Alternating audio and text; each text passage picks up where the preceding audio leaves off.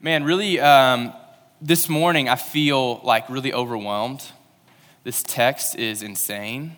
It's great, and it's hard, and it's like one of those texts where it's kind of big, and so you're like, okay, mess this up as little as possible. You know, it's kind of one of those mornings. I just want to be real with you. I'm a little nervous walking through this, but I think it's going to be good. This week, actually, I think it was last week, I was talking to one of my friends, and he had been really shaken up because he had lost a friend in a tragic accident that he went to college with. And he was just tore up, and we were sitting on chairs and just kind of looking at each other, talking. He was just lost in thought. He was like, it's hard for me to comprehend that this person was alive and now they've passed. And you've probably been through something like this. Life is tough. We lose people that we care about, and that can kind of just make you start asking questions like, what is life? And he was just lost. He was thinking, what if I died tomorrow? Like, I don't have a lot of savings. I don't have a family to give my savings to. Like, what would my life have meant if I died tomorrow? And it was kind of a conversation we sort of just got lost in, like the eternal significance of everyday life, of like, what if it ended now? Like, what have I invested in? And that same train of thought, as I was thinking through the eternal significance of like this life, I started thinking about my grandma. She was awesome. She had a really young soul. She was amazing. She had cancer for 11 years, and if you've probably had family members that have had cancer, and you know that it's just like up and down the entire time. There's surgeries and chemo treatments and all these things. And I remember my mom telling me a story about a few instances where my grandma would like get out of surgery or have a chemo treatment, and she'd be in the hospital room, and she was a Sunday school teacher. So a lot of times people that were in her class would come and visit her. And they were so used to pouring out to my grandma that they would show up in the room and do that.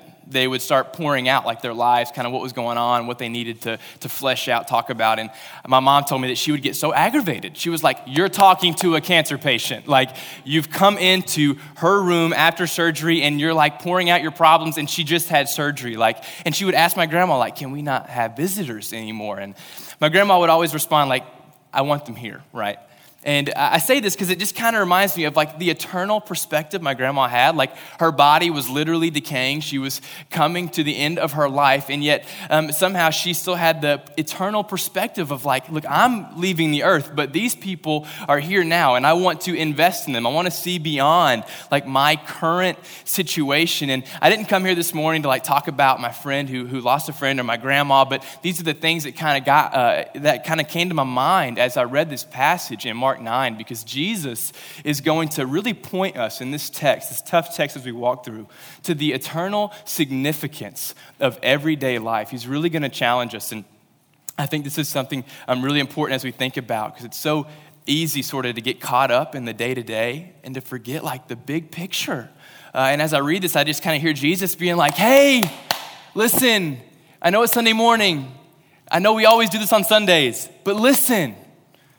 Like, what's going on right now? You are breathing, alive, really important, and it's beyond today. So it's really cool. It's really fun. It's really easy to walk through. You'll see this text. It's really, really light. So it's going to be in Mark 9, 42 through 50. Again, if you're using one of our Bibles, we're going to be on page what page is it? 706. That's what it is. So read with me, and then I'll pray, and we'll dig in. It says, if anyone, this is Jesus speaking to his disciples, if anyone causes one of these little ones, those who believe in me, to stumble, it would be better for them if a large millstone were hung around their neck and they were thrown into the sea. If your hand causes you to stumble, cut it off. It is better for you to enter life maimed than with 2 hands to go into hell where the fire never goes out. And if your foot causes you to stumble, cut it off. It is better for you to enter life crippled than to have 2 feet and be thrown into hell. And if your eye causes you to stumble, pluck it out. It is better for you to enter the kingdom of God with 1 eye than to have 2 eyes and be thrown into hell, where the worms that eat them do not die and the fire is not quenched. Everyone will be salted with fire. Salt is good, but if it loses its saltiness, how can you make it salty again? Have salt among yourselves and be at peace with each other. Let's pray, and then we'll dig in. God, I pray for peace in this moment, for me as I speak, and for just all of us as we listen. God, just addressing the tension, tough words here. Jesus, I know you said them on purpose. I know you meant them. Help us to understand that. I remember reading a quote last night from Tim Keller. He was just, when things that Jesus says are kind of tough to hear, what we need to ask ourselves do we believe that Jesus raised from the dead? Because if Jesus raised from the dead, it's what he says is true. So Jesus, will you give us the faith and the courage where we lack, please, God, this morning, to trust you, to trust these tough words. God, may we find freedom in them and courage, and leave encouraged that we are in communion with the God of all, the Creator, that we have access to you, and we thank you for that freedom that we have in the cross and the empty tomb. Love you, God. Be with us as we journey through this. Amen. As we journey through it, there's going to be kind of 3 points that we're going to walk through, classic 3-point thing, okay? The first is going to be our influence. So if you're a note taker, this is like big time right here. So the first thing is going to be our influence. We're going to talk about our influence. The second is going to be our integrity. And the third is going to be our incense. So we have our influence, our integrity, and our incense. Now, if you're just picking out this text, 42 through 50, and you're just taking it out and reading that by itself, we're going to see some really tough words from Jesus, right? These are tough to wrestle with. What I want us to see is that this isn't Jesus in a weird mood. He wasn't just mad that day. Jesus has always been kind of saying things that kind of flip culture on its head, like, whoa, that was kind of big, lofty words from Jesus. In Mark 1, he comes saying, repent, for the kingdom of God is near. We hear that now, and we're like, yeah, that's what Jesus did. It's like, well, what was he talking about when he came and said, the kingdom of God is near, right? Like he was placing significance on his purpose in life, right? In Mark 8, the disciples call him the Messiah, the one who's come to save a people, and Jesus affirms that calling, that it's significant. In Mark 8, I believe it's let me make sure, it's verse 34 or 36. 36, Mark 8:36, he says, what good is it to gain the world and yet forfeit your soul? It's like, whoa, like Jesus has always been trying to get us to kind of wake up and to see beyond this life, and that's kind of what he's doing here. So the first point I kind of want to get to is our influence. So let's read verse 42 again, and then we'll dig in. It says, if anyone causes one of these little ones, those who believe in me, to stumble, it would be better for them if a large millstone were hung around their neck and they were thrown into the sea. Now we're picking up on a conversation that he's having with his disciples, and he says if anyone is to cause one of these little ones, okay? So you can see a few verses earlier, Jesus is speaking about a child in verse 37, and just a couple verses after that, the disciples have a question about a man who's been casting out demons in the name of Jesus, but isn't a part of the disciples, and Jesus has a conversation about that. So whenever he says that if you cause one of these little ones to stumble, he's probably talking about that child or that person who casts out a demon or something. But what we do know, you can't be positive about that. What we do know is that Jesus is talking about believers. If you cause a believer to stumble, and obviously he's coming with some pretty hefty words, saying like it's better that a millstone be tied around your neck and thrown into the sea. Contrary to belief, a millstone is not like a fashion garment. It's definitely not a flotation device. I found out it's used to do something, whatever millstones do. It does something with wheat and grain. I'm not sure. We can ask, does anyone know about millstones? No, me neither. So it's a big stone and it's used for grinding. And if it's around your neck and you're in the water, so Jesus is getting at something really heavy. Now, look, that is funny. It was a funny thought as I was thinking of it. But at the same time, I don't want to remove the seriousness here, okay? Like Jesus says this on purpose. He's having us see the gravity of the situation. He says, if you cause one of these little ones to stumble. Now, stumble may not be a word that you find yourself using very often. I don't either. I haven't used it probably in the past ever until I kind of came across this passage of scripture, okay? But to stumble, I want us to get a picture of what that means. In our path of following Jesus, whenever something gets in our way, just think about when you're in a race. If something is in your way, if you're on a path and it's in your way, you're either going to sidestep that thing, right? Or you're going to run over it and fall, right? And I mean, it's that simple. Like in our following of Jesus, when we are on the way to Jesus, if we trip over something prevents us from following after Jesus, that is us stumbling. Another word for that is sin. Like just to make it as simple as possible. So Jesus is saying, if we cause someone else, another believer, to stumble, it's better that a millstone be, we get the picture he gives us, okay? So it's really serious, okay? And this kind of reminded me of when I was younger. It really is crazy how when we're younger It doesn't take much to impact our lives, to almost change the trajectory. I'll give you some examples. One, when I was like 7 years old, I heard a revival preacher. His name was Brady Weldon. Do you guys know what revival preachers are? I'm Southern Baptist, or I was. I don't know what I am now. But anyway, so I was Southern Baptist. We had revival preachers, and there were these guys, and they typically had, the stereotype was they'd come and they'd be fiery and passionate and preach the gospel. And I heard a guy named Brady Weldon, and man, he preached just a beautiful passage about Jesus and him coming back and like claiming his people. And I remember as like a little kid, I was in the balcony, and I was just like, I want to do this. For the rest of my life, this man makes me want to care about God, and I want to do this. And here I am, like at 7 years old, that's what I've been wanting to do. And that little moment just changed my future, right? I'll tell you another one. I was in 5th grade and I was going to school in North Carolina, and my class was either headed to band class or leaving band class. I played percussion, or we were headed to recess or something. And I was running. For whatever reason in this memory, I'm running. And apparently I run with like really heavy feet.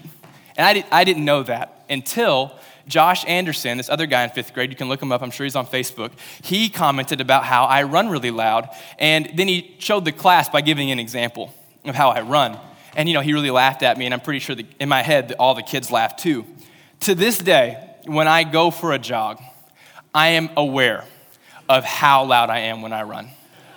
No lie. And I don't always go back to Josh Anderson, and I've forgiven him, like prayed for him, but I think about like if someone's far ahead of me and I'm running and they hear me coming, I'm doing it again. Like I'm running too loud, right? Now, my point is like things like that. Josh Anderson doesn't have a clue that he changed the trajectory of my jogging experience, but he did, right?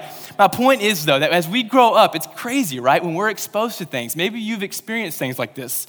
Maybe you remember like a fight your parents had and you were like, man, that really shook me up. Or maybe you fell off a tree and now you are deathly scared of heights. Right? Maybe you watched an episode of ER and were like, I want to be a doctor. Like maybe you had some small moments in your life that completely changed the trajectory of your future. And obviously these are earthly examples, but as Jesus is talking to his disciples, he's warning them. He's like, hey, be careful. Like with your brothers and sisters in the faith, for those who believe, like be careful what you say. Be careful how you treat them. Like don't cause them to stumble in their pursuit of me.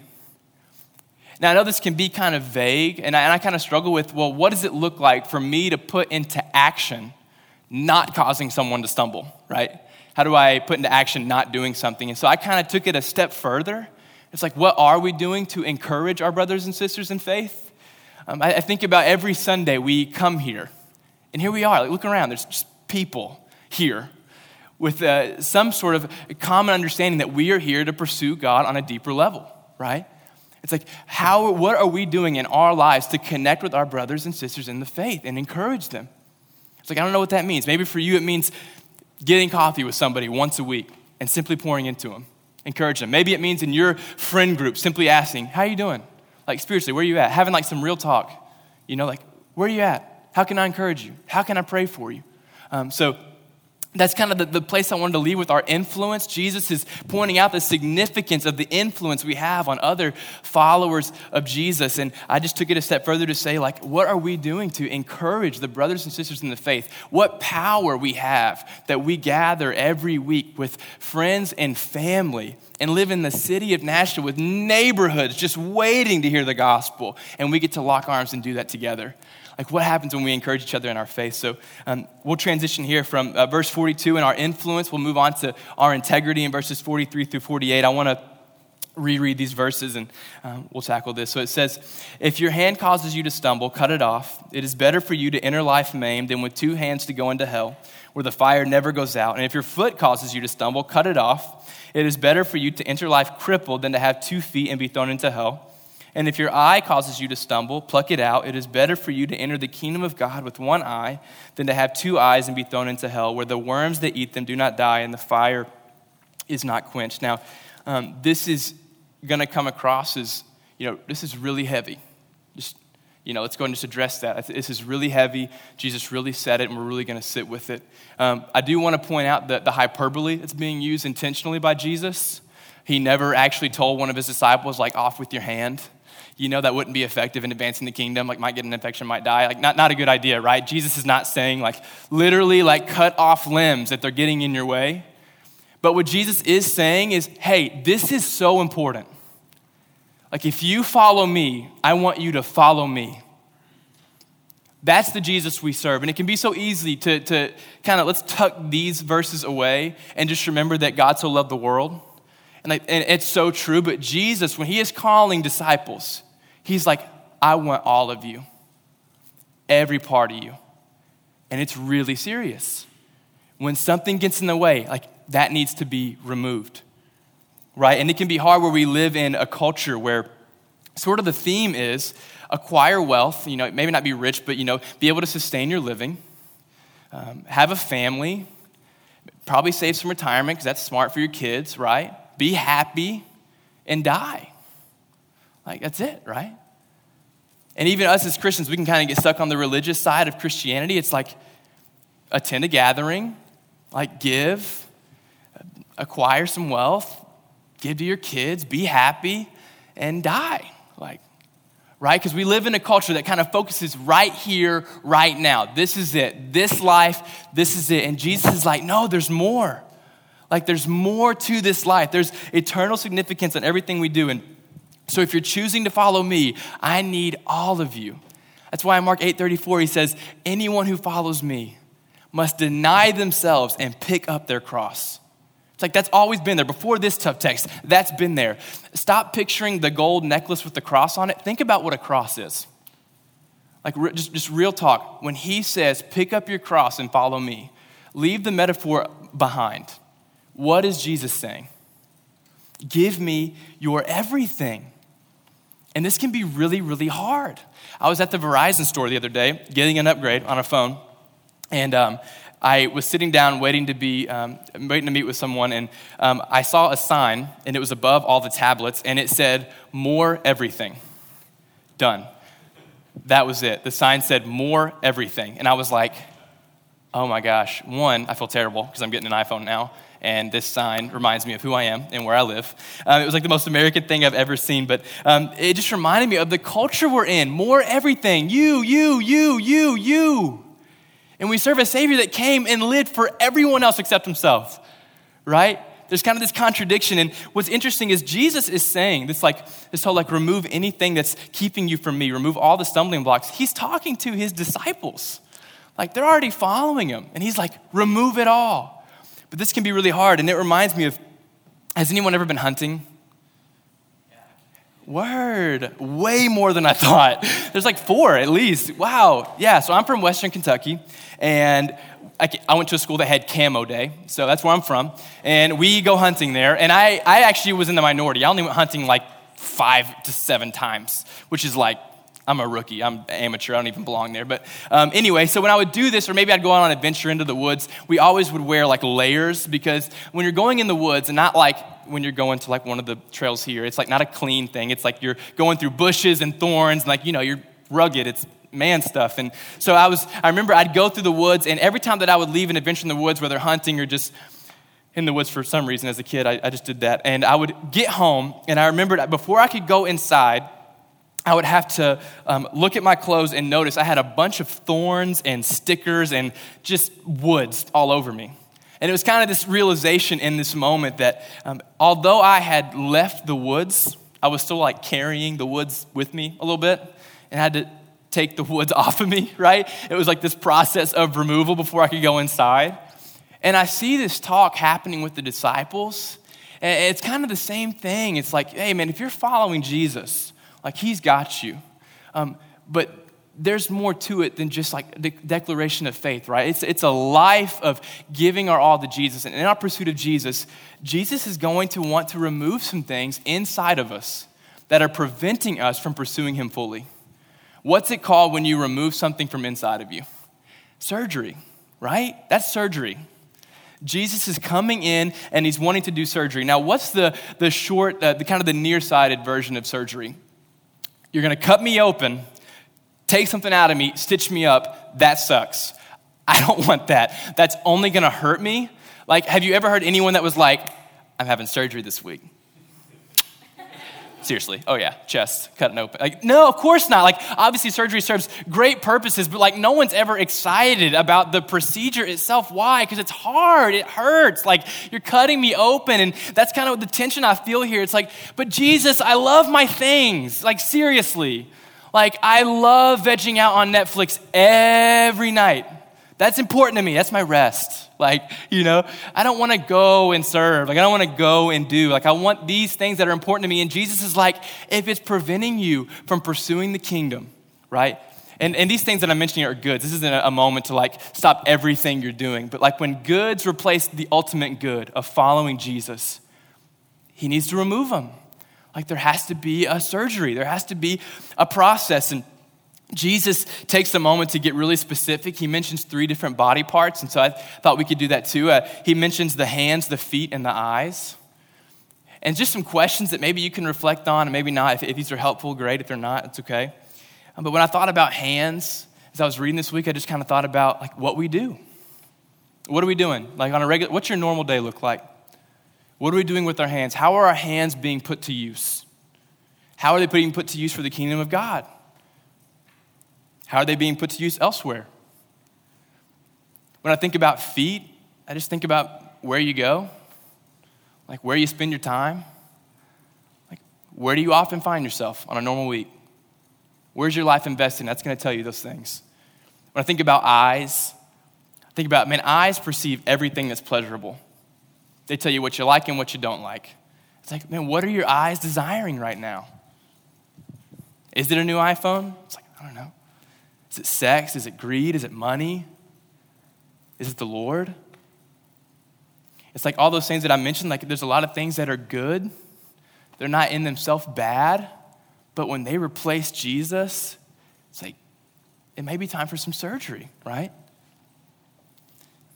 We'll move on from this point, and we'll reflect on this a little bit later, but we've talked about our influence. We talked about our integrity. We're going to hit verses 49 and 50 and talk about our incense. So let's read verses 49 through 50. It says, everyone will be salted with fire. Salt is good, but if it loses its saltiness, how can you make it salty again? Have salt among yourselves and be at peace with each other. So I want to be clear. In all my studying this week, I studied a few different commentaries. This is what I've gathered.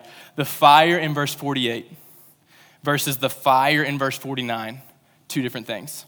In 49, we've kind of switched to the thought of discipleship.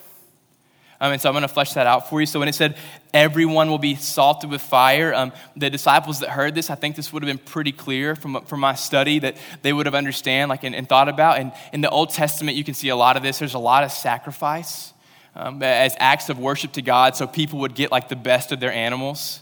And they would sacrifice them before God, and they would salt their sacrifices. They would offer up grains and flour, and they would put incense on them and burn them before God. And as the smoke would rise, they would see that as a sweet aroma of praise. And so when Jesus says that everyone will be salted with fire, there's this kind of picture of sacrifice, our life as sacrifice. And there's also this picture of purification. It's like if you ever heard, I Googled this to make sure. I looked up like how to refine gold because I'd always heard this saying, but I didn't know like something about, gold isn't pure before you put it on fire. I can't remember what the saying was though, but that's the notion. Anyway, so there's this thought process that like if you're going to refine gold, if you're going to get the impurities out of gold, what's the first thing you do? You put it on fire. You heat it up hot, like real hot, right? That's like the first step to remove the impurities. And it's kind of this violent picture, but it's kind of true. It's like, man, the thought of becoming more like Jesus, I got all these things in me that he wants to remove out of me. It's like, man, nearsighted, that surgery piece, it's like, man, that's going to be painful, but like, man, he's purifying us. He's making us more like himself. And so when the disciples hear this, they kind of get this picture of, well, good news, I'll be purified. My life will be a sacrifice. But sometimes it's going to be tough. There's going to be tough conversations like the one we're having today. Like, man, we need to kind of reflect on our life. Where's our time being spent? How are we investing in other people? How are we investing in the kingdom of God? And that's not always fun. But man, what it communicated to me this week is I was just thinking like, God, you're my creator. Like, man, sacrificing my life, giving of myself, naturally, I feel this resistance. And you guys might feel it right now. It's like, is he asking me to like make changes? A lot of like big ones, like my routine? It's like, yeah, it's like that can be really tough. We just naturally have resistance to change, right? But it just kind of hit me like, God, I was your idea. Actually, you're on purpose. You happened because God. We've been given life, so we give it back. Like, whoa, man. And another thought that really captivated me was, man, Jesus isn't some coach on the sideline, like barking at his players, giving them commands. Jesus came to earth and sacrificed his life. It's already been done. Like, what's being asked of us has already been done on our behalf. Jesus came and sacrificed his life for us. And then we, in return, offer our life as sacrifice. May it be a sweet aroma of praise. May the incense of our lives be a sweet aroma of praise to God. And when we offer up our life as a sacrifice, sorry, I just lost my train of thought. When we offer up our life as a sacrifice, we know that Jesus has promised us life abundantly. Like, we're not giving up to death. We're giving in to new life, right? And if all these thoughts of like, man, giving up things, like that can feel really exhausting and you can feel really unable. It's like, there's like some bad news, good news here. The bad news is you really are unable. The good news is Jesus is completely able and has promised his Spirit to help us along the way and to empower us. That is a promise of Jesus. So if you're here feeling overwhelmed, it's like, that's okay. Like, you can't do it. You don't have it. You don't have it in you. You can't muster up enough strength. Jesus does. And he's promised us his Spirit. So I want to kind of wrap up with some questions for this week, and then we'll have some questions for communion. The first question that I want to do is just kind of addressing the people who may not follow Jesus yet. If that's you, it's totally cool. We want you here. I want you to feel free to be wherever you're at on your spiritual journey here. But I just had some questions for you that I want you to wrestle with this week. First is, where's your life headed? Like in life, where are you headed? Where are you going? Where's your path taking you? And why is it headed there? It's like real simple time of reflection. Where's my life headed? And why? Why is it headed there? Maybe as you think about this, you'll start to see the significance of the life of Jesus. And secondly, for this week, for followers of Jesus, I wanted to ask you guys some questions as well. Two-part, it's where's your life headed? And why is it headed there? Sometimes those simple questions are going to really lead to some really awesome reflection. It's like something else I thought of was ask yourself, what's my normal day look like? Because your normal day is mostly who you are.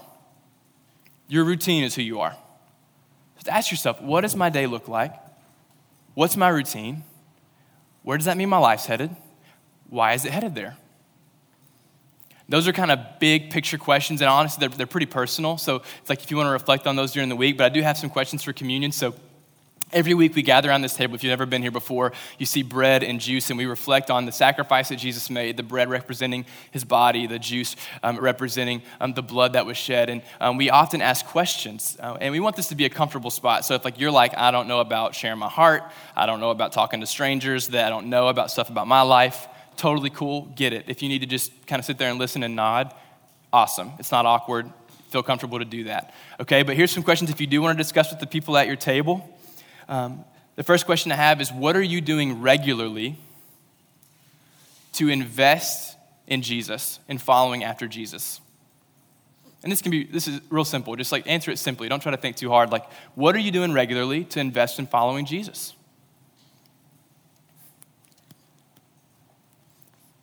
And the second question is, what are you doing regularly to invite others into following Jesus?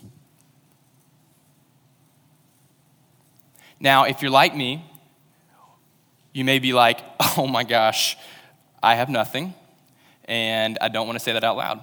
Feel free. I don't want this to be a condemning spot for you. I want this to be sort of a creative process. So if you're drawing blanks right now, Your table, creative energy. Just get it going. Let's start talking about it. Man, what can we do? What can we do? It may be as simple as, I'm going to just start reading. I'm going to read the Word of God and spend 5 minutes a day praying and asking him, what does he want from me? You know, maybe you want to get with your friends and have a Bible study. I don't know. It may be something as simple as that. Maybe you're like, man, I need to be serving. I'm not going out and inviting people into the kingdom. Like maybe I need to go to the library downtown Nashville, get to know people that live on the streets. Just pour into them. Get to know people, build relationships. I don't know what it's going to be. I don't want to give you ideas unless you want them. Then we can talk. But anyway, so think about this. Those two questions. What am I doing to pursue Jesus? What am I doing regularly? And what am I doing regularly to invite people into the kingdom of God? Because in the end, at this life, if we believe that Jesus has resurrected from the dead and we are sitting here, the blink of an eye on earth, in the midst of forever, it's like, let that be a healthy weight. May we invest in eternity, in soul value. So let's pray and we'll have communion.